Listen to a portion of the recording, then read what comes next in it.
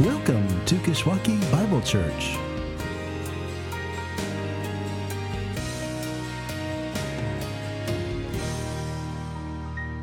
Good morning. You may be seated. Thank you, Adam, worship team. I shared with the worship team beforehand that the words of that song really capture what I am blessed to share with you in the next couple weeks from Matthew 3 and 4.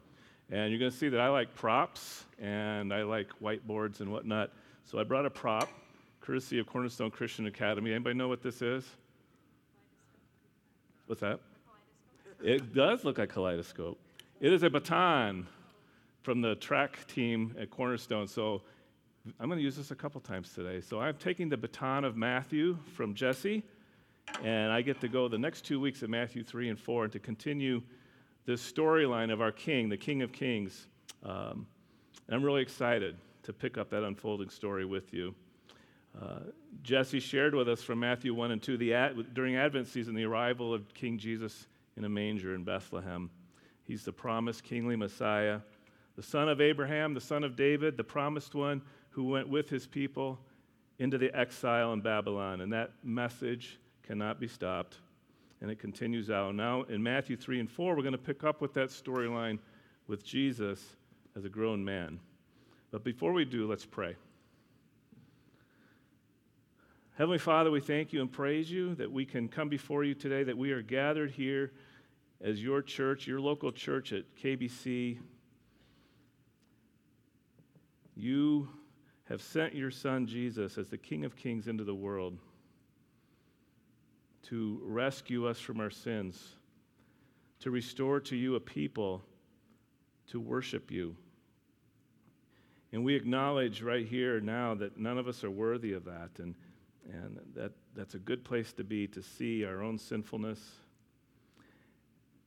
but to look away from ourselves and to look to the King who came to us in the muck and the mire of this world, in the muck and the mire of our own sin, and the struggles that we have in this world, and yet he left his throne in heaven of the endless glory to come to a cradle in the dirt,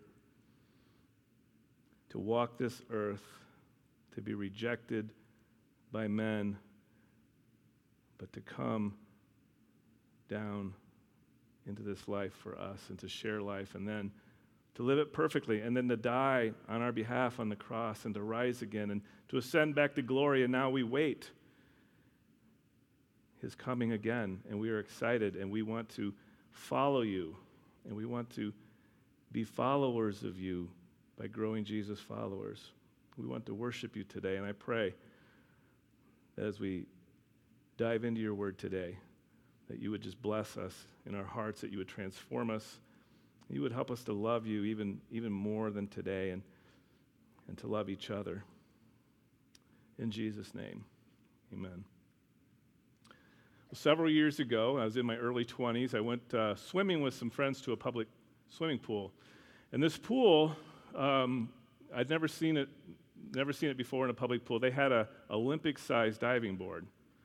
And this thing was really, really high. I mean high, not just your normal diving board. It was high.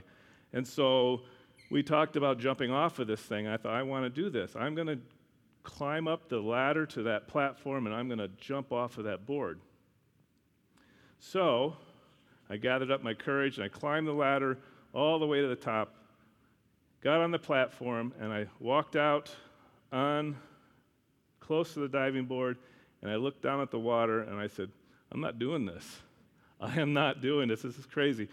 So I turned around to walk back to the ladder and go down, and there standing behind me waiting to take his turn was a young boy about 7 or 8 years old. I thought, okay, I'm either going to walk past this brave boy and humiliate myself that way, or I'm going to turn around and jump off this board and hopefully survive the fall. So in that moment, I decided I'm going to do this. I turned, and I walked to the end of the diving board, and I jumped off, and probably flailing all the way down, I plunged into the water. And it felt good after it was all over. But I really think this is a picture of us entering the kingdom of heaven. Jesus said in Matthew 18:3, "Truly I say to you, unless you turn and become like children, you will never enter the kingdom of heaven. And we enter into the kingdom of Jesus by turning from our sin, looking away from ourselves and looking to Jesus, the King, in childlike faith as our Lord and Savior. And we enter into the kingdom, and the King comes to dwell in us. That's a beautiful thing. What a glorious, mysterious reality. But if we are in this kingdom and the King lives in us, why do we still experience various kinds of hardship, pain, and suffering? If we belong to the King and he lives in us, why is life still so hard? How do we follow our King in the midst of this dark world? My hope and prayer as we explore Matthew 3 and 4 together is that we can find hope and comfort to walk through these things together and to follow Jesus together. So over the next 2 weeks, I'd like to focus on three main headings and application points from Matthew 3 and 4. Today, Matthew 3, 1 through 17 is the King comes for his people in the wilderness. Next week, Matthew 4, 1 to 11, the King goes to battle for his people. And Matthew 4, 12 to 25, the King builds his kingdom in and through his people. Now, when we talk about Jesus as the King of Kings, it speaks to the fact that he has a kingdom, right? That seems obvious. The scriptures reveal, as we study them, that there is a now and a not yet aspect of this kingdom. And our understanding of this is essential for us to be able to navigate life in all its complexities and our relationships with God and the people in our lives. Our view of and our reaction to our circumstances in life and decisions we need to make in our everyday lives. So the kingdom of God, in its simplest terms, can be thought of as the rule or the reign of God. And the word kingdom is used 162 times in the New Testament, 127 times in the Gospels, and 56 times in Matthew alone. Robert Stein writes about the dynamic of the kingdom now and not yet in the Baker's Theological Dictionary. He says, both in the Old Testament and the New Testament, the term kingdom, Malkut, and Basileia is understood as dynamic in nature and refers primarily to the rule or reign of a king. It is seldom used in a static sense to refer to a territory. As a result, in the vast majority of instances, it would be better to translate the expression kingdom of God as the rule of God. And understood as the reign of God, it is possible for Jesus to announce that in fulfillment of the Old Testament promises, the reign of God has arrived. In Jesus' coming, Satan has been defeated. The outcasts of Israel are being gathered as predicted. The Old Testament promises are fulfilled. The resurrection of the dead has begun. A new covenant has been inaugurated. The promised Spirit has come as the prophets foretold.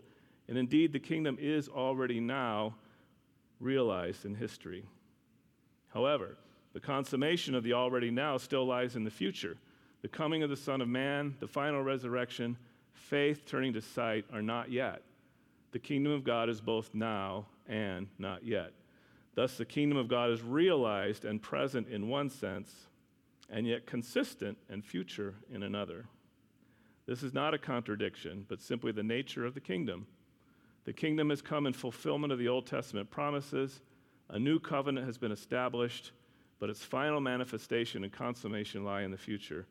And until then, we are to be good and faithful servants. And Paul understood this reality and brings it down to a personal level for us in Colossians chapter 1. Listen to verses 13 and 14. He says, he has delivered us from the domain of darkness and transferred us to the kingdom of his beloved Son. Something that's happened right now as we put our faith in Jesus, in whom we have redemption, the forgiveness of sins. So in a moment of time, God transfers us from darkness to the kingdom of his Son. And then later, one of my favorite verses in the Bible, Colossians 1:27, he's talking about this mystery. He says, to them God chose to make known how great among the Gentiles are the riches of the glory of this mystery, which is Christ in you, the hope of glory. Christ the King in us in this very moment, in this room, is our hope. It is a kingdom now present among us, and yet the hope of seeing him face to face when he returns. So as believers, we are currently in this kingdom now, and the King is in us, And we are waiting for his kingdom that is not yet, but that will come one day, come soon. We took our family vacation trip at Thanksgiving time to Virginia to see Dawn's side of the family. And about 5 minutes into the trip, I think it was, Matthew says, "How many minutes till we get there?" And I lost count at about 12 times of him asking this question. And we turned it into a math game eventually if it was 2 hours and 24 minutes, how many minutes is that? And it actually surprised us one time he really came up with the answer to that. But we were in the car. That was our moment now. And we're traveling toward a destination to Grandma and Grandpa's house. That was our not yet. And so Jesus is in us now.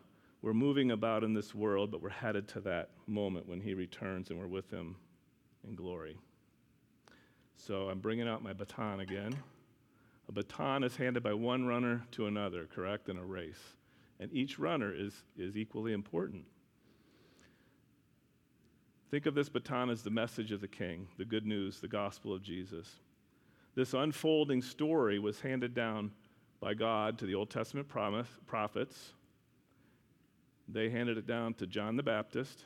John the Baptist handed it to Jesus himself. Jesus then hands it to his disciples. His disciples handed it to the people in their generation. That generation handed it to the next generation, the next generation, the next generation, all the way down to us right now, and we hold this baton right now. This is amazing. We are blessed to take the baton of the message of the gospel of this kingdom to the world. So while we were praying, Michael was so kind to bring up this bit of this little kingdom timeline, storyline. I don't know if everybody can see it or not. I actually saw this when we were on vacation a few years ago in North Carolina in a little shop on a little bookmark or something. And then I found it on Pinterest. Yes, I do look at Pinterest. And a company called Kingsway or something like that. But these symbols, I really think, help us to understand the overall storyline of the kingdom. The first arrow down is Jesus has come. He came.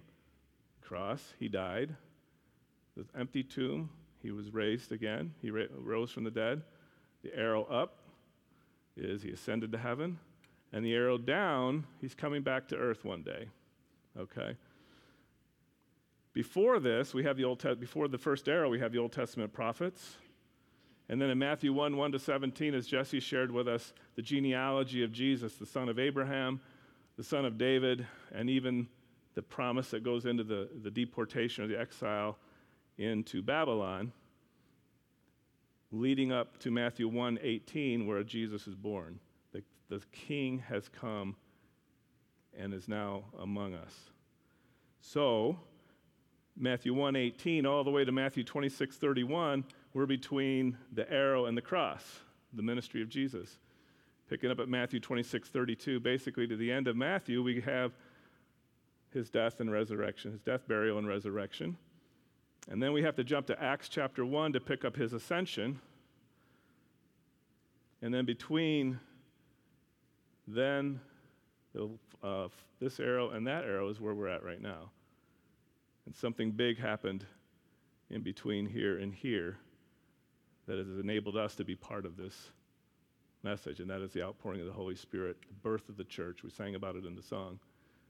And now we take this baton, and this message has been declared by God from all creation. God didn't react to Adam and Eve falling in the garden. Well, no, what am I going to do? This was planned before all creation. And here we are in this day and age, and we get to be part of that. The heart of God's people has longed for his presence and his reign, but has failed to fully see the two natured aspect of this kingdom. The Jewish mind at the time of Jesus was that the Messiah would come, and that the arrows, and that he would reign right then and there. They were combining this one with this one and forgetting everything in between. He's going to come, he's going to reign, it's going to happen right now. Even the disciples didn't understand this. They're always asking, well, when are you going to set up your kingdom? Many, during that time, rejected Jesus because they didn't understand this. Jesus had fed 5,000. He told them he was the bread of life, and that if they really wanted life, they had to eat his flesh and drink his blood, and it turned them away. And he said even to them that you're just coming because you're getting food. You're not coming from the heart. Judas is a prime example. Again, we don't know exactly what was going on in his mind, but his misunderstanding of the kingdom fueled his darkened heart to betray Jesus and then in hopelessness take his own life. And as I said, the disciples are often asking Jesus about the timing of his kingdom. When he was crucified, they thought the plan had failed. But then they saw him gloriously resurrected, and then Jesus commissioned them in Matthew 28 with taking this gospel to the world. And he told them he would be with them always, even to the end of the age. There's the presence of the king, the now aspect of the kingdom. Until he comes again in glory, the kingdom not yet. But still they didn't understand it. Because in Acts 1, they're saying, now is the time? And he said, now it's not for you to know the time. You go back and wait for the Holy Spirit to come, and you're going to be my witnesses. And then he ascends. And they stand and they look, and they look, and they look. And all of a sudden, 2 angels are standing next to him. I don't know about you, but if that happened to me, I'd be down on the ground from fear. If you ask Dawn or Mackenzie or Matthew, they'll tell you that I scare quite easily, and it's quite funny around our house. But the angels say, what are you looking at? What are you looking at? Men of Galilee, why do you stand looking into heaven? This Jesus who was taken up from you into heaven will come in the same way as you saw him go into heaven. So he's going to come again, and you're going to know it, and you're going to see it. And as I mentioned, the space between that day and now, the Holy Spirit came to indwell every believer, to empower every believer to follow Jesus and to speak forth this message, to take the baton of this message to the world. So the kingdom reigns in the presence of his king, of the king, and the king is in us now, and the king is coming again. Our instructions are the same as theirs were, only we already possess the Holy Spirit as believers and the power to live for him and be his witnesses. When that message reaches all the nations, then the consummation of the kingdom will occur with Jesus' bodily return in power and glory. And Jesus said that in Matthew 24:14. Between Malachi and Matthew, there was a silence of about 400 years. Then the king was born. He's here, right? Now, between Matthew 2 and 3, we have another time of silence, this time about 30 years. What was everyone thinking during that time?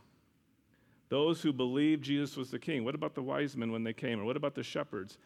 Here's the king, but then nothing's happening for almost 30 years. Has God forgotten his promises? Where is this kingdom? Why hasn't the king taken his throne? Silence. I remember one time when I was a young boy, my dad was disciplining me for something. I don't recall what it was right now. But he told me, you sit in this chair. He put a chair right next to his recliner. He says, you sit here and you don't move until I tell you. I said, okay. So I sat in that chair. My dad sat in his recliner. He put up the footrest. He leaned back, and my dad fell asleep. And I'm pretty sure he was asleep for close to 2 hours. And I just sat there in silence. Silence can be deafening. And in silence, we let our minds wander. In silence, we can fret and act on our fears. But God calls us to wait on him and trust in him and keep our eyes on him, even when he seems silent. But God speaks into the silence. And we come to our passage in Matthew 3. The king comes for his people in the wilderness. And we start with the announcement through John the Baptist. In those days, John the Baptist came preaching in the wilderness of Judea. Repent, for the kingdom of heaven is at hand. For this is he who was spoken of by the prophet Isaiah when he said, the voice of one crying in the wilderness, prepare the way of the Lord, make his paths straight. Now John wore a garment of camel's hair and a leather belt around his waist, and his food was locusts and wild honey. Then Jerusalem and all Judea and all the region about the Jordan were going out to him, and they were baptized by him in the river Jordan, confessing their sins. But when he saw many of the Pharisees and Sadducees coming to his baptism, he said to them, you brood of vipers, Who warned you to flee from the wrath to come? Bear fruit in keeping with repentance. And do not presume to say to yourselves, we have Abraham as our father. For I tell you, God is able from these stones to raise up children for Abraham. Even now the axe is laid to the root of the trees. Every tree, therefore, that does not bear good fruit is cut down and thrown into the fire. I baptize you with water for repentance, but he who is coming after me is mightier than I, whose sandals I am not worthy to carry. He will baptize you with the Holy Spirit and fire. His winnowing fork is in his hand, and he will clear his threshing floor and gather his wheat into the barn, but the chaff he will burn with unquenchable fire. So we see here John the Baptist links the Old Testament salvation story line with the New. He has taken the baton of the kingdom message of the gospel of the coming king from the prophets. He's running ahead of the king to prepare the way for his arrival. Now, John might seem a little bit strange at first. You look at his clothing and his food, his diet, his garments of camel hair and a belt of leather. Doesn't sound too comfy, especially in the wilderness where I'm sure it was hot. But this would have evoked images of Elijah, who in 2 Kings 1:8 is said to be wearing a garment of hair and a belt of leather.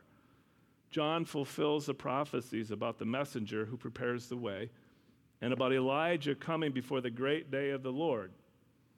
He is sent to make way for the coming of the king.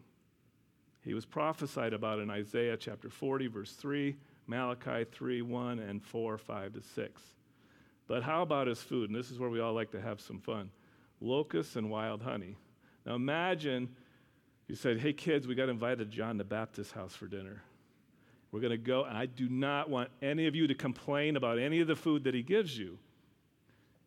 And nobody says, ooh. But if you don't like it, we'll stop for pizza on the way home. So anyway, but oddly enough, this diet was common in that day and age for those who dwelt in the wilderness. But yeah, it would take a lot of wild honey to make those locusts taste good, I think.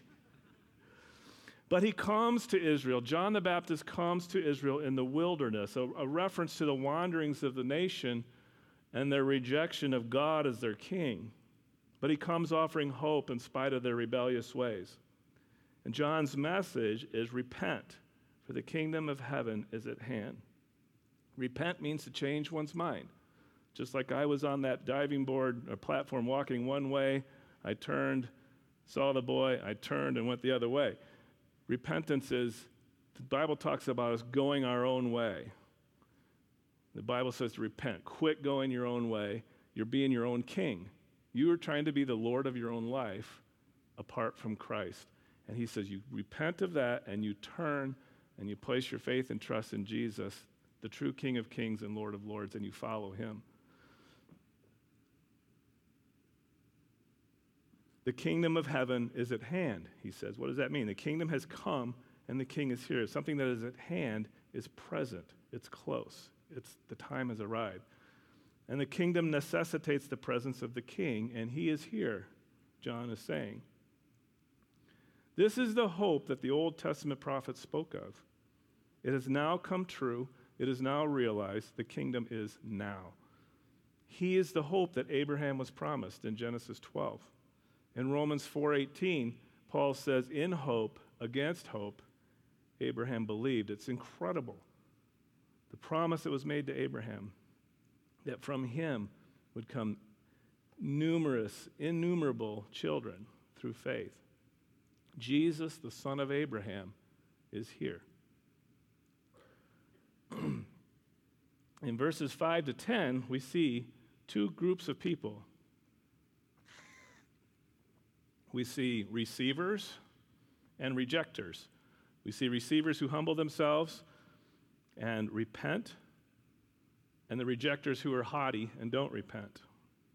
And it is humbling to admit that we are sinners going our own way, and that we need to repent and rely on someone else for our salvation. But that is exactly what the Scripture calls us to do. There is no hope of forgiveness apart from Jesus the King. And John is calling them to look away from themselves and to look to the King for their salvation. And it's interesting to note that the religious leaders, they're rejecting this message. The ones who should know, the ones who study the Scripture. They would call themselves the sons of Abraham, but John calls them out and says, you are so blind. You have no idea. You think you're the sons of Abraham, but the true son of Abraham that was promised to Abraham is here, and you are blind to him. Maybe this is what John's referring to when he says, God is able to raise up from these stones children of Abraham. The promise to Abraham that innumerable children will be born through him is realized in the coming of Jesus, the rock of ages. In verses 11 to 12, the receivers of the good news will be baptized into the family of God by Jesus Christ himself. And the rejectors will be baptized with the fire of judgment. As believers in Jesus, we have been given his Holy Spirit. We have an eternal hope, and he has baptized us by his Holy Spirit into his kingdom. And as we read in Colossians 1:27, that king now lives in us, and he is the hope of glory. Kingdom now, kingdom not yet. And then we move on to verses 13 to 17, the anointing through baptism. Now John comes face to face with the king that he's been proclaiming. Then Jesus came from Galilee to the Jordan to John to be baptized by him. John would have prevented him, saying, I need to be baptized by you, and do you come to me? But Jesus answered him, let it be so now, for thus it is fitting for us to fulfill all righteousness. And then he consented. And when Jesus was baptized, immediately he went up from the water. And behold, the heavens were opened to him. And he saw the Spirit of God descending like a dove and coming to rest on him. And behold, a voice from heaven said, this is my beloved Son, with whom I am well pleased. Here, Jesus identifies with his people through the waters of baptism, and God identifies Jesus as the forever King. Here's the one who John just said baptizes with the Holy Spirit, the Lamb of God who takes away the sins of the world. And John says, you're going to baptize me? And you can see how he would question Jesus this way. But Jesus tells him that this is the way of fulfilling all righteousness, to make things right with God, to bring about complete obedience to God, to fulfill all of God's commandments. He does this for his people by identifying with his people. His people have need of repentance for their sins. His people have need of baptism. And Jesus identifies himself with sinful Israel and with all sinful mankind. He identifies himself as one of his people when he came to a manger. He was identified with his people's exodus from Egypt when, after being forced to flee to Egypt because of Herod's slaughter, he was then called out of Egypt. Out of Egypt I have called my son. And as his people went into the wilderness out of Egypt, so now he comes to them in the wilderness. And now he identifies with his people in their own sinfulness and inability to keep the commands of God in the wilderness. In the wilderness, God gave his people commandments out of his love for them, and they were called to keep them out of their love for him and for their own blessing. And they are recorded in Deuteronomy 6-8. And we'll see next week when Jesus went to battle for his people in the temptation from Satan and battling Satan. He quoted from Deuteronomy 6-8 in each and every temptation. But Deuteronomy 6:25 sums up what their response should have been. He says, and it will be righteousness for us. It will be righteousness for us if we are careful to do all this commandment before the Lord our God as he commanded us. They, of course, did not keep his commandments, and thus they didn't have a righteousness of their own. But Jesus, on behalf of his people, did keep all of God's commandments and thus fulfilled all righteousness. And then he died to pay the penalty for all the sins committed by them and for all of us. For neither have we kept God's commandments. But through faith in Jesus, we are forgiven and given his perfect righteousness. 2 Corinthians 5:21 says, he made him who knew no sin to be sin on our behalf, that we might become the righteousness of God in him. Yes. Our righteousness with God, our right standing before God, is totally dependent on the King of Kings. Now he's brought into the water, and when he comes back up, the heavens are opened, and the Spirit of God descends upon him, and the voice of God the Father speaks forth his identification of his beloved Son. The triune God has spoken. Here we see Jesus, the son of David. For David was anointed king by God through the prophet Samuel. Here Jesus is anointed the king by God through the prophet John the Baptist. He is identified by the Father as his beloved Son and as the kingly Messiah, or the anointed one. And as the anointed king, he will go to battle for his people, just as King David did for his people. In the Old Testament, the kings went to war. They led the armies out. But as the forever king, Jesus will not fail where David failed. Jesus kept God's commands from start to finish. And notice he says that the Father is well pleased with Jesus. It's because of this, because the Father is well pleased with Jesus, that believers in Jesus, those who the Scripture says are in Christ Jesus, who the King dwells in, we can now know that God is well pleased with us. I remember several years ago I went on a leadership retreat to Gettysburg with Campus Crusades military ministry. It was awesome. And the man who led it, Jay Lorenzen, would take us around to different parts of the battlefield and tell us what happened there. And then he would bring in a spiritual principle, a leadership principle. But of all the things, and I don't even remember the connection that he made with this passage to battle, but of all the things that he shared, the thing that stuck in my head, you know how you have one truth that sticks in your head and it kind of goes with you, was this thought. He said, because the Father is well pleased with Jesus, he is well pleased with you. I just found such freedom in that. We need to remember that. We don't have to earn our way. Even as Christians, we're going to fall short. But we got to confess it and just keep looking to King Jesus. And God the Father is well pleased with him. He is well pleased with us. God's pleasure for his Son Jesus is extended to all those who belong to Jesus. So what do we learn from John the Baptist? We are all sinners in need of a kingly Messiah to save us from our sins. None of us can save ourselves. Jesus Christ is the kingly Messiah, the perfect Son of God, and the Lamb of God who takes away the sin of the world.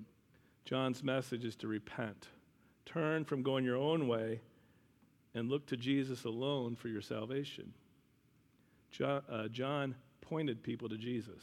He looked to Jesus and he pointed people to Jesus. And I think that's kind of a neat little illustration of discipleship. We look to Jesus and we point others to Jesus. Or as we've said here at KBC, we are following Jesus by growing Jesus followers. So the King has come for his people in the wilderness. I want to finish with just bring this in with dwelling on this. Wherever you're at today with God, dwell on this thought that the King of Kings, the eternal King, has come for you personally. He loves you so much, he doesn't want you to be left in the muck and the mire of the wilderness of life. And Jesus has identified himself with you in your sinfulness, and he has taken your sin upon himself at the cross. Look to Jesus. And have you repented of your sin? If you're here and if you haven't truly placed your faith in Christ, and you're still going your own way, turn and look to him in childlike faith to save you. Look to King Jesus, the Messiah and Savior for your sins. Because there is a now and a not yet dynamic to this kingdom, there's still time today to turn and run to him and come into his kingdom. If you do this, you can be sure the King will come to you. He will come to dwell in you and secure your forever place in his forever kingdom. And brothers and sisters in Jesus, right here, right now, let's really think on this, that we are right in this moment in the kingdom of the King of Kings, and he dwells in us individually and in us corporately. And I would urge us to continue to look to him in our every moment of life. Every single moment becomes a kingdom moment. And I point you to him to continue to follow him, and please keep pointing me to him as well. Follow him. Let's follow him with all we are. Let's commit ourselves to spending time with him in the Word and in prayer. That's where we really see him, where we experience him, is spending time with him. And take the baton of this good news of the kingdom to our spheres of influence. God has gifted each of us individually differently than everybody else, but together we work as a unit. And he's given each of us spheres of influence to take this message to point people to Jesus, to the King of Kings. Let's pray. Heavenly Father, we are amazed at this incredible story, this true story of the King of Kings, planned and formulated by you before all creation. We don't understand it all. Some of it is still mysterious to us. Some of it still makes us scratch our heads. We can't figure it all out. But what we do know, we can bank our lives on, and that is that the King of Kings has come into the wilderness of our lives. He's come to the wilderness of this world. He identified with us in our sinfulness, and yet he was without sin. And then he lived an absolutely perfect life, and then he went to the cross that we deserved and died the death that we deserved. We're amazed at that, and right now we are waiting for him to return. There is still time for the people around us that don't know you to repent and to look to Jesus. God, would you give us a sense of urgency, a sense of desire to see every moment in our lives transformed into a kingdom moment, to have an present awareness of the presence of the King of Kings in us, and to look to him for all that we need and all that we are, and to point others to him. We thank you, Father. We praise you in Jesus' name. Amen.